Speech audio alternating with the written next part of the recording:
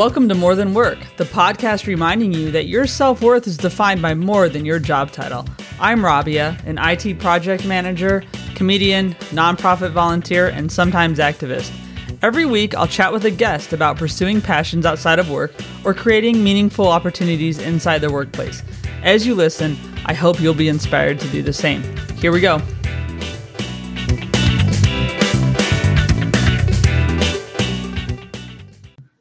Hey everyone, so welcome to More Than Work this week. It's Thanksgiving week, so first of all, happy Thanksgiving to everyone, and thank you for being a listener. I appreciate if it's your first time listening or if you've been listening to all 50-something episodes. Either way, I'm really glad to have you here. I think this episode is really appropriate for this week because I talked to someone who has focused on bringing mentors together with mentees, and it's really something that she expresses gratitude about in a way. In the podcast, you'll hear it. And I'm very grateful for the opportunities I've had to mentor people so far. I do it very casually most of the time. And I've also had great mentors who I'm thankful for, who have helped me get where I am, including now I have a boss who's a great mentor. And actually my most recent boss is also a mentor. So it's really great. And those are things I'm thankful for this year, especially in changing jobs and especially in going through, like all of us, a really difficult year and a half or 2 years. It's been nice to have those people to lean on and talk to.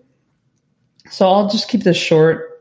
I think that if you want guidance or if you think you have some to offer, listen to this podcast. Maybe the Mentor Project, which is the organization that is a focus during this one, will be something that's a good fit for you, or maybe you'll find another one. I volunteer with IC Stars, which I really enjoy, and then I volunteer with the MS Society, Shatterproof, just different organizations. And so I encourage you to think about adding that as part of your life. If you don't have hobbies or you don't think you do, there are ways you can get involved in your community. And I think Thanksgiving is a good time to reflect on what you're thankful for and maybe what you can give, because when you give, you get back. That's just how it works. I 100% believe that you do get what you give. I'll leave it at that. Again, happy Thanksgiving to everyone in the US and to everyone else. I hope you're well and your holiday season is starting off great. Let's get to the show. Welcome back, everyone. This week, I am talking to Deborah Heiser. She's CEO at the Mentor Project, and I'm really excited to have her here. So how are you doing, Debbie? I'm doing great, and it's a privilege to be on your show. Thank you for having me. Yeah, thanks for being here. So where am I talking to you from? I'm in New York. I'm right outside the city on Long Island. Oh, nice. So I lived there for about 5 years in the city, and I love that place. Yeah, it's a little different now after the pandemic, but it's coming back. I'm excited. Yeah, have you seen any plays yet or anything? No, I went to, not a play, but I did get a chance to go to the opera. Oh. And I was able to see Fire Up Inside My Bones. Great. It's a big recommendation if anybody likes opera. Cool. Was that at Lincoln Center? Or? Yeah, it was. Oh, amazing. It was really good. Oh, gosh. Oh, that's so cool. Yeah, it's been opening up. I'm in London. It's been opening up here, and I saw a play, but it's really cool to get to go. Well, that's great. So let's talk about what you do, basically. So Sure. We'll start with the Mentor Project, I guess. Sure. So I'm the CEO of the Mentor Project, and I'm one of the co-founders of it, along with the 2020 Inventor of the Year, Bob Cousins. He and I started it. The Mentor Project is an organization where we started with people who were really like the non-obvious leaders of the world. You know, people who've done really amazing things who were not able to give back. They didn't know how to get in touch with mentees. Like they really wanted to be able to share their knowledge and expertise and didn't have an opportunity to do that, which, you know, at the time I thought, how can that possibly be? But once you reach a certain level, you're kind of isolated and not around a lot of kids and don't have that same opportunity. So at any rate, we started it, and just in 2019, we had about 10 people, and we're now at more than 80. We're in, I think, 5 countries, And we essentially take top leaders like the father of the firewall, astronauts, astrophysicists, artists, writers, editors, business leaders, entrepreneur experts across a whole variety of STEM, arts, business, law, and finance. And we bring those experts to kids for free around the world to mentor them. So we've had already one student who was 15 for his first, I think 15 for his first patent, and 16 for his second, and now he's selling his patented idea. We have had some real amazing successes with kids just taking off because as soon as they get near a mentor who can guide them, they just need a little bit of coaxing and off they go, and they're able to do things that elude most regular adults even. Yeah. And so let's talk about, there's so much to get into. So I'm really excited about this topic because I love mentorship. I love the fact that I've been able to do that in my small way. And so I want to talk about that. But first, this invention, because I read a little bit about this young guy who got something patented. So can you talk a little bit about that? Sure. So his name is Eitan Gotian, and he had this idea during COVID, how to open up doors without using your hands. And it was a real struggle. Here he is, he's like spending time down in his basement, because he's in isolation, can't go out and do anything.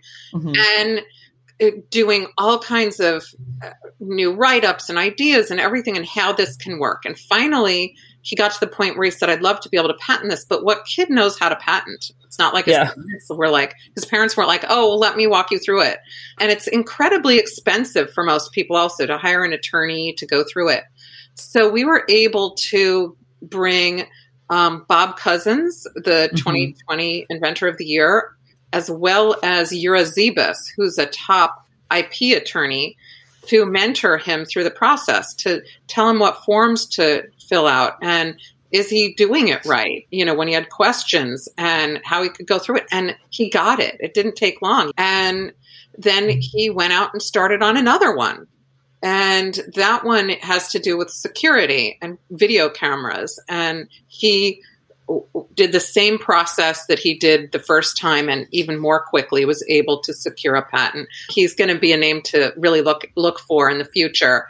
That's the sort of thing that is easy if you're a prolific patenter, right? Yeah. And they have the ability to do it, to get the kids in the next generation to come up with cool ideas and make them come to life. So we're now branching out into doing some entrepreneurial work to get college students really engaged with mentors who can help them with that. Because now that, say, Eitan has his patent, what's he going to do with the business? I mean, this one, somebody wants to buy it. So it's done there. But what if he wanted to go ahead and manufacture something or go ahead and take it to market? Most patents we know sit on shelves. No one does anything with them. So we're really excited that we can now bring entrepreneur mentors in for kids who have ideas and want to take them to market, but also so that if they go to work for a company, that the gap between knowledge that you learn from books and what is required in the real world setting are going to be narrow. Well, yeah, that is a problem. I've read about it at different universities, and then just even knowing when I was in school too, like 20 something years ago, that there was this idea that the students that came from my school, UC San Diego, were more trained to like think about just theory rather than do practical things. And so some places didn't want to hire us because they'd rather hire from the other schools just because they weren't as theory based. Right. And that's just coming out of universities. But even if you're not going to university, it's just, you don't learn those skills necessarily. You learn how to think about, these ideas, but it's like, how do you make a spreadsheet properly or something? Exactly. It's funny because you saying that reminded me of when I have a PhD in applied developmental psychology. And so you want to be able to go out and work with people, not just learn it from books. That would be a pretty scary thing if you didn't, or if you're a physician and you were going to go treat somebody. But people don't think of that with business. They really don't. They think you're good to go if you have some, in school, not necessarily real world application to it. And so we're trying to change that. Yeah. And that is true. Actually, I didn't think about the fact that medical providers and those people do have to have soft skills too. You know what I mean? Yeah. I mean, I know they do. And I know a lot of them don't learn them just from my experience. but yeah, that's a desirous thing. Yeah. I just want to go back first of all and look at, you have your PhD in applied developmental psychology, and you were working in that space and specifically in aging, right? Mm-hmm. And so first of all, I guess, can you talk about, just because I like to sometimes delve into things like terms so people can get like a setting of what definitions are, but applied developmental psychology versus just maybe I just go to my regular like psychologist or something. What's that entail? So as an applied developmental psychologist, a developmental psychologist looks at the normal. Like if you're a clinical psychologist, you're looking for pathology. Okay. So somebody's coming to you with a problem and there's something wrong. I'm looking at what should we expect through our lifespan from birth through death. So most developmental psychologists just look at, a pocket of time, usually up until adulthood. It's usually kids. But my area of interest is midlife and beyond. Like, What do we have to look forward to? What's normal? What should we know is our track? And where should we be on that track? And then, if there's a deviation, how do you get back onto that track? Mm-hmm. That's all. Like not then pathologizing everything. Okay. And so when you're looking at aging and that process, I mean, so now I'm 42, so I'm definitely in that thing where now I'm starting to say I'm old and things like that, right? Because that's what we're supposed to do. And then, then I have a mom who also says she's old. So now we've got all these old people basically. But how did you get into like aging, and what do you look at? Like, how do you see it probably differently than a lot of us see it? Because I actually like that I'm my age. I'm happy with it. But I know maybe in 20 years I won't be like that happy about it. But what do you like about, I guess, looking at aging, and what have you noticed? So I used to not think of aging as a good thing. Mm-hmm. I was like pretty much everybody else, where I thought, there was nothing to look forward to. Mm-hmm. And when I was in my 20s, I used to go to visit my grandmother in Florida. And I actually thought that place was the coolest place ever. It was an assisted living facility. And I thought that was like party land. Like they were all having a great time. And I would go down there. And one day, Grandma was completely not herself. Mm. She was depressed, but I didn't know what that was. And so a psychologist said, "Don't worry, we'll fix Grandma." And I was like, "Really?" And they did. She got fixed. Yeah. She was all better. She wasn't depressed anymore. She was back to hanging out and having a good time. And so I said, I want to do something like that. Yeah. And I also knew that I liked older adults and wanted to take a look at what was happening with older adults. And so I went into the field. I started out at, prior to my PhD, going to Cornell Weill. There was a psychiatric hospital. I worked there for several years, working in the aging division and research. And then I said, this is what I want to do. While I was at a conference right after I got my PhD, and I was so proud of getting my PhD and studying aging and studying depression and frailty and all of these things, someone said, well, what's there to look forward to? And I didn't have an answer, and I was completely embarrassed. And I had like a life crisis at that moment. Like, what was I doing? Like, I was adding nothing to just putting Band-Aids on old people who are sick. That's not good. So I took a look at like what I was thinking about and life and everything that I had studied. And I realized that I needed to dial it back to what my area really was, which was development. And I looked at the work of Erickson and spoke with Dan McAdams, who was sort of like the demigod of looking at generativity. and realized that, in fact, we have a lot to look forward to with age. So, once you're in your later 50s and 60s and older, you're happier than when you're in your 20s. And I thought, well, how can that possibly be? We all have an expectation, and I talk about this in the TED Talk, how we expect our life to be a trajectory where it goes up physically, and then there's a sudden decline. And I'm in my 50s. I don't care that I can't run as fast as I did when I was younger. I really don't. Yeah. I don't have any care in the world at all about that. I wear reading glasses now. I don't care about that. These are things that I would have thought would have been horrible when I was younger. Yeah. But as we all age, nobody really cares that much about that unless you're an elite athlete, maybe. But started to look at, why do people give back? Why do they get pleasure in that? Why would anybody want that? If you're in your 20s and 30s, you can't even imagine that. And it really turns out that we're built for that. And so the research was showing that we're built to want to give back. So I said, I need to talk to some people because I want to see if this is really true.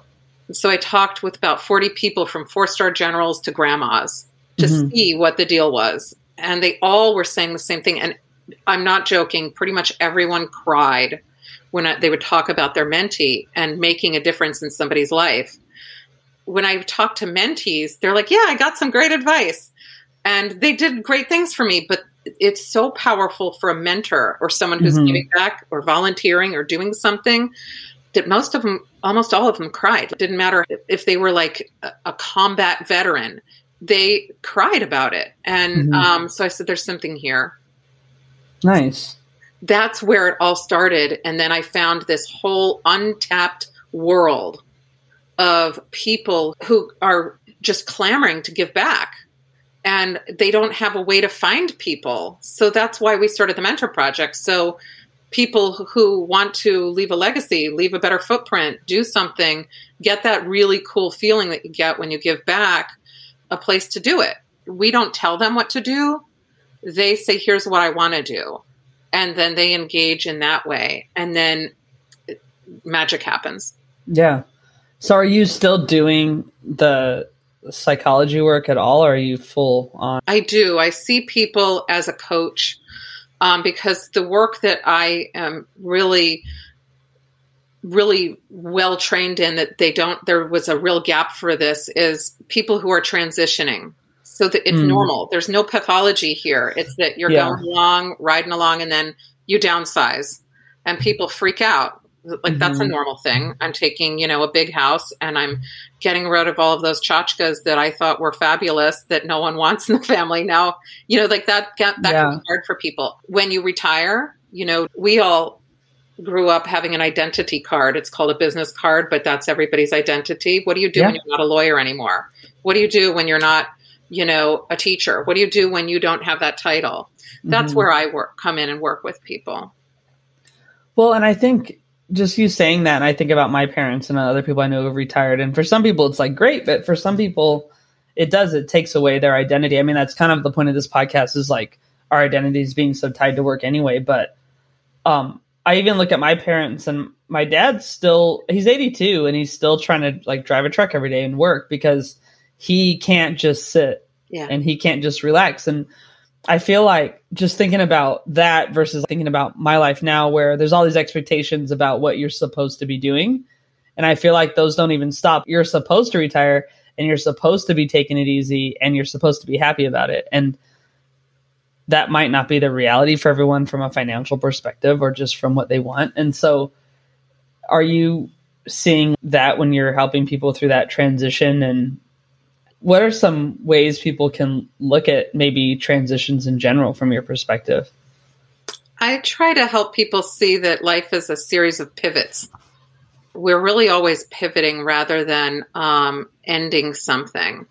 It used to be that you were supposed to take a job, whether you liked it or not, and you took it for the rest of your life, and then you retired, and then you got to enjoy yourself for 2 years, and then you died. And that was kind of how it was set up with Social Security. And then that slowly changed. So people now have several smaller jobs where you can do 3 different things. people will pivot in midlife to do something that they've always wanted to do. And now they see a sliver of an opening and they're like, I'm going to take it. It's encouraging people to do that in a way that's responsible, in a way that is not saying, this is frustrating me, now I'm going to leave it and do something else until it frustrates me. There's a difference between those two things. And so I really do see that we are going to now not retire, think of retirement as, okay, this is where I golf all the time or now play pickleball. This is where I'm going to do something like, maybe I'll do that little passion project like I used to. There was a big surge in people volunteering and doing things like Habitat for Humanity or becoming docents in zoos and other parks, things they didn't get to do when they were younger that they enjoy. And that's what I think we're going to be seeing more of, whether it's for pay or it's doing more volunteer work in things that bring pleasure. Mm-hmm. Oh, I like that. I like that idea too, that you're just kind of pivoting versus either quitting or running from something. So then getting back to you again and looking at your story, first of all, as far as mentorship, do you recall in your life any mentors that you had that specifically impacted you? And can you talk about any of them or how? Sure. My first was my grandfather. He was a kind of an unusual guy in that he was a super tall, like big guy. And he was from the East Coast and moved to the Midwest because my grandmother was from there. Mm-hmm. And he was a little shocked at the non-diversity of Iowa. And so he became the president of the NAACP right around the big civil rights movement. And he used to take me around with him all over the place. And I remember riding in the car with him and he'd start to talk about somebody. And I thought that he knew all of these people and he didn't. But then he would say things like, yeah, that's Mary over there. She's sitting on that park bench because, she's had a rough day or whatever. And I was like, wow, how do you know all of this stuff? He's like amazing. And then he'd be like, yeah, that guy, look how down he looks. That's like, he just got like chewed out by his wife and whatever, he'd make up these ridiculous stories that I, of course, as a 5-year-old believed. Yeah. But then, and it made the rides interesting. But the lesson that he told me, he said, you never know anything about a person, really. You have to always know that there's something more inside of a person. It doesn't matter if they're sitting on a park bench. There's a story to that person, and there's something inside of them. And I never stopped looking at people as someone with a story, somebody with something that was interesting or complex or whatever. And that was one of the first things that made me really think of people as not just, Mary, but Mary with a story, something like that. And I thought that was kind of cool. He was my first mentor that I think I went into psychology because of him. Oh, that's fantastic. But the other part of that the other thing that he taught me was we used to go into restaurants, and because he was the president of the NAACP in Des Moines, Iowa, people didn't like him. Like, it wasn't like we went in and people were like, hey, welcome. We got treated like garbage in pretty much every place we went to, where they would say, we're not going to serve you, or we are going to give you watered down orange juice, or who knows what else they did. But that was how we were treated. And I used to be embarrassed by him. And I would think, why can't you just not do what you're doing and be like a regular grandpa? And why do I have to come with you every Saturday to go through this? Yeah. And he said to me, you don't have to have lunch with everybody. You don't have to be liked by everybody, and you can do what you're going to do. And it's just a way that you're going to find out who your friends are, who your people are. And that took a while, but I understood that. And that was a huge mentor moment, was learning that. That's cool. And I mean, him realizing like, yeah, I know what this is. Yeah. I appreciate that he took me around because I was not a pleasure to be with. I didn't want to go with him. I was embarrassed by these interactions because I didn't understand it. And that to me showed me that, he was a very strong character who was going to do what he needed to do to get change made, and things that he felt passionate about. And so that's why I feel like I can do that now. Huh. And then looking at founding the Mentor Project, so I understand like you had this, you gained this knowledge about the importance of mentorship and also just people not having access, but there are many things you could have done with that information. So what made you decide to start the Mentor Project? Because that's a pivot, right? That's a pivot going from a practice of the psychology to that. So can you talk a little bit about both of those things? What I was seeing with this pivot was a real need that was out there, and not the need for the mentees, but a need for the mentors to see that people had such strong emotional reactions, and knowing that I would be able to have that too. There was some, it wasn't purely altruistic. I want to get that feeling too. And so that was one of the real reasons for the pivot. We don't look at the Mentor Project as the typical mentor projects where they're looking at just the outcomes for the mentees. We're looking at the mentor outcomes. What are they getting out of it and what are they doing? So now with this pivot, I'm able to take what I learned in psychology and what I can expect everyone to think and want. And so now it's kind of like, I can think of it as a vacation job in a way. I get to take all the good stuff and apply it to this and watch people have life-changing experiences, which is kind of cool from the mentor perspective. Of course, we know the mentees are going to get something out of it, just like Eitan Gotian did and other mentees get. But the real thing is, if you talk to Bob and you talk to Yura, it's like they get to see the purpose and value and meaning and what they've been doing their whole lives come to fruition through him. Yeah. It's kind of cool. So I'm taking all of that psychology and I'm trying to get it to work so that we can maximize those awesome emotional experiences for all of the mentors as they are actually making change in the world. So how does someone become a mentor through you guys? So we have a pretty stringent onboarding where we do background checks and have people, we really take a look. But people who want to give back, they can go to our website and email us, and then we will get back to them. And the process isn't immediate. It takes a couple of months to get everything done because there's so many things that have to happen if you're working with kids, particularly around the world. So even if it's just over the camera, just to make sure that everybody's fine for working with kids. And then off we go. And part of the cool thing is that because we're mentor focused is we have weekly mentor meetups. So the mentors who meet up aren't just mentoring with the kids. They're meeting up with colleagues. So we'll get like an astrophysicist with a linguist who will then go do something. We had the chief learning officer of Cornell, Columbia, pair up with a linguist out in Nevada, and they wrote a paper for Nature. Like they would never have had anything in common before. Yeah. We have a whole lot that's focused just on the mentor development and mentor meetups and things like that make it a lot of fun for them. Yeah. And who's the ideal mentor at this point? Just in case someone's listening and go, oh yeah, that's something I want to do. An ideal mentor is somebody who truly wants to be able to give back. Somebody who feels that they have an expertise in an area that is science, technology, engineering, arts, math, business, finance, or law. And you could convince me of another, which we could add if you wanted. We did just add an Olympian.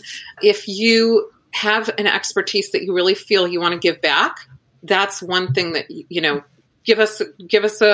shoot us an email. We're happy to talk with you. Some people want to get involved in different ways. Also, they want to do some of the, sort of peripheral work that helps us to do some of the more administrative stuff.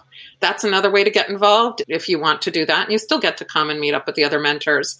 So there are different ways people can get involved and use their skills and their expertise to give back. Cool. Is it always one-on-one mentorship? No. So we're going to be doing a conference in April. That will be for university students. So that's not one-on-one. We just did a group with students in India, and they did a group project for us. We've done hackathons, which we've combined kids from different countries together who had not ever met before. We do Ask Me Anything sessions. So those are all, this is because of the pandemic. We go into classrooms when it's not a pandemic, and we do one-on-one. So cool. ATON was a one-on-one. Other students are one-on-one. If they have specific questions, our mentors will sometimes say, hey, let's meet weekly. That's great. And just thinking about in the past, before you were doing this, did you have volunteerism or service as part of your life at all?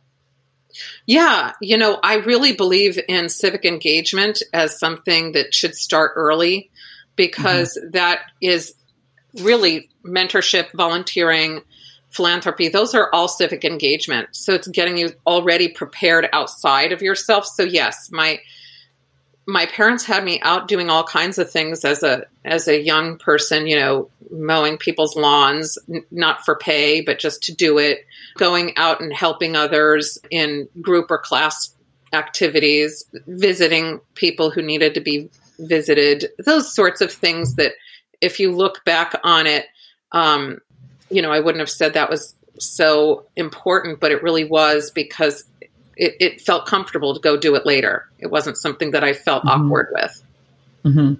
Well, and the thing is, from my experience anyway, because people sometimes, I think, are hesitant to do a simple thing like just go do a visit because they feel like, well, that's not doing that much. But to the person you're visiting, it's everything. I mean, that's the thing, right? So then it's like, what's the impact to me versus someone else? But sometimes it's more to them, for sure.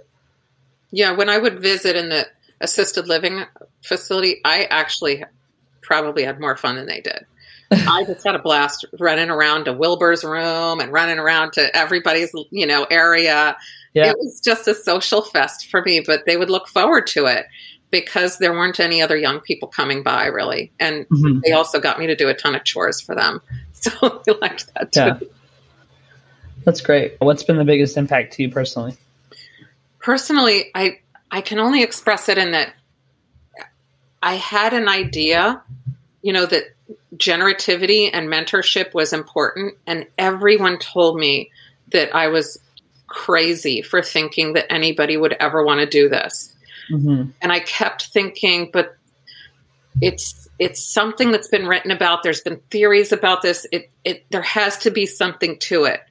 And I feel validated. I feel like that idea and what I had been learning about in books is really true out there. There's something really validating to me personally that's goes pretty deep, because knowing that we all have this, that this is real, that what everybody was saying wasn't there, is really there, that we are built to give back, that we're built to want to do this, that we're not, using older people to get things out of them, that we're not younger people are not a burden, that we're not schmucks as older people, like taken advantage of to help others, that it's really there. So to me, that's the most powerful thing. It really feels like I had a purpose in my life, in the sense that I could go down this path and watch it happen.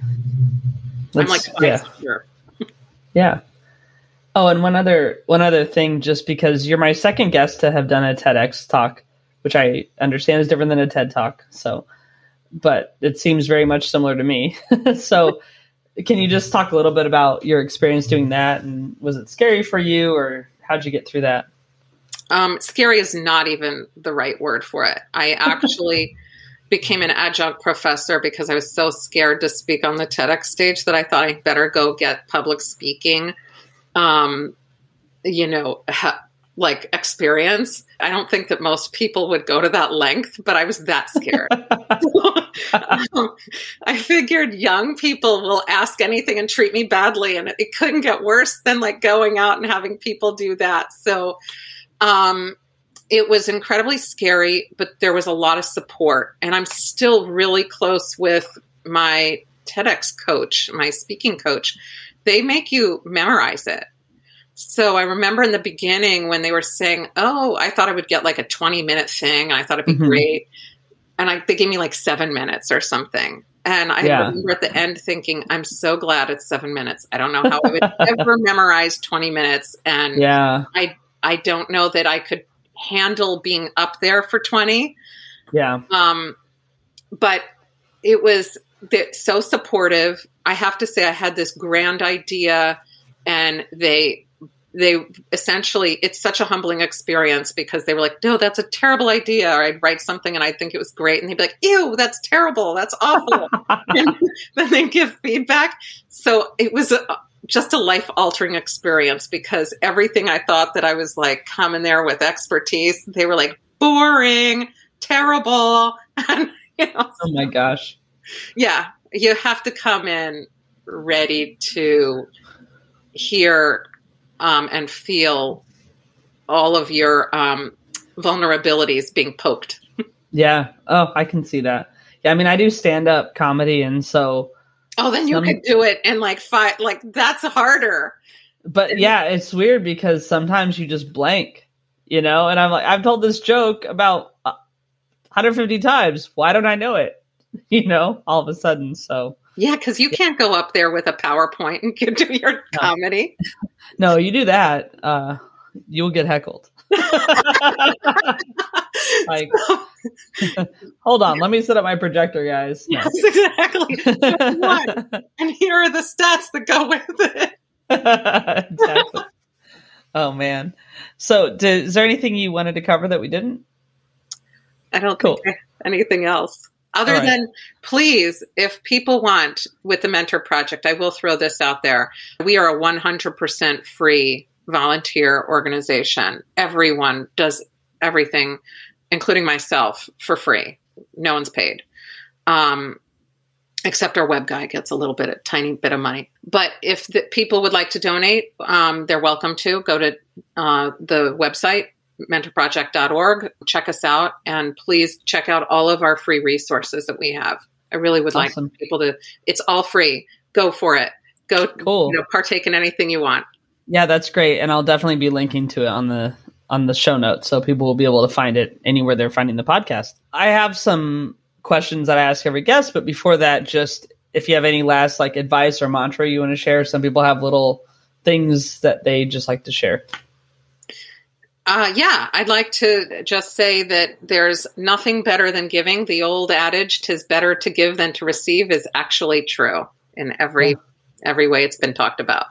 Yeah, I 100% agree with that. Cool.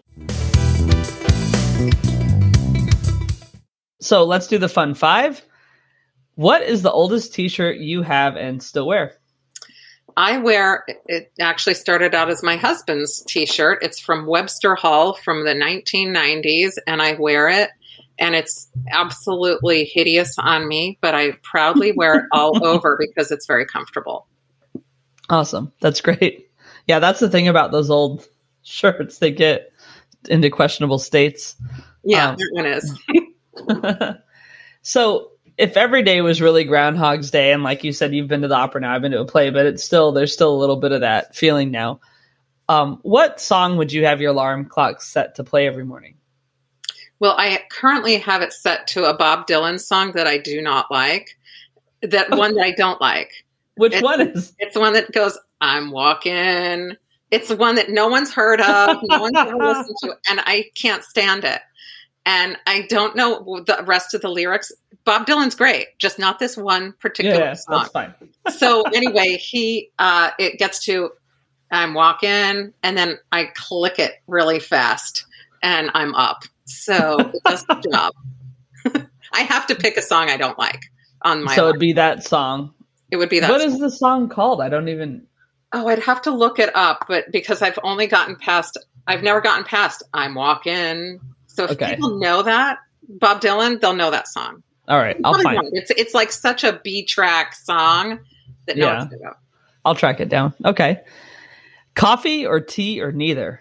Coffee, for sure. I love it. What's your favorite coffee, or how do you take it usually? I get drip, I get cappuccino, I no sugar. I can drink it black. I can drink it with some milk, but never sugar. Okay. Great. Yeah, I'm a coffee person too. And can you think of a time you laughed so hard you cried, or something that just gets you going? Anything to do with farts. Like if there's a fart scene in a movie, I'll laugh.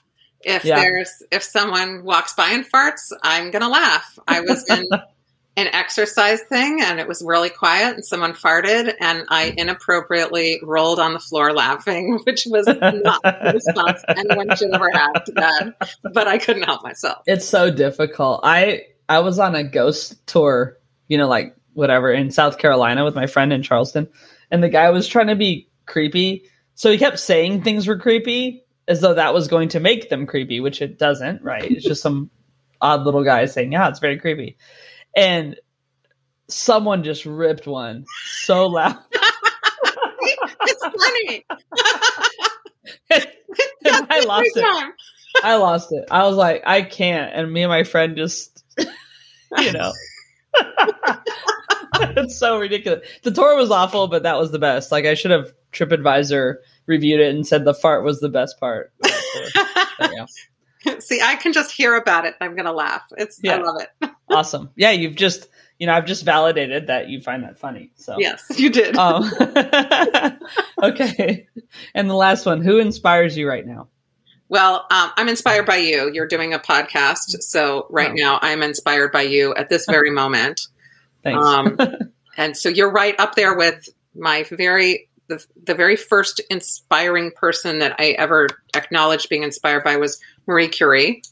I just think she rocked it. She was such a cool person.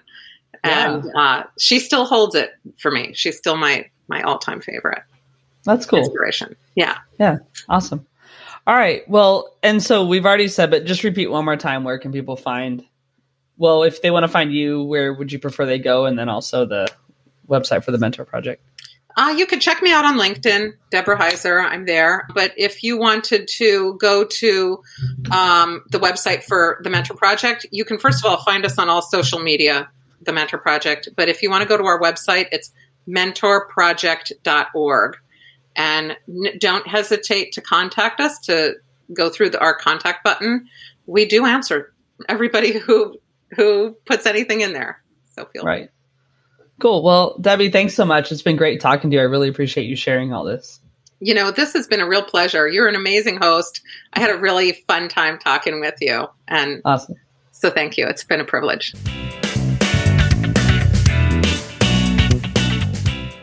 Thanks again for listening this week. You can find out more about the guest in the show notes and at RobbieAsaid.com.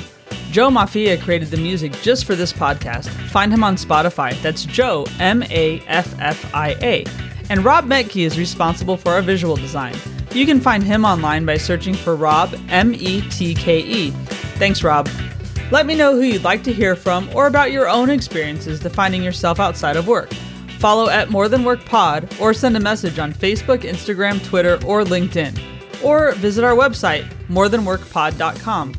Give us a follow on Spotify, Apple, or wherever you get your podcasts, and leave a review if you like. Thanks for listening to More Than Work. While being kind to others, don't forget to be kind to yourself.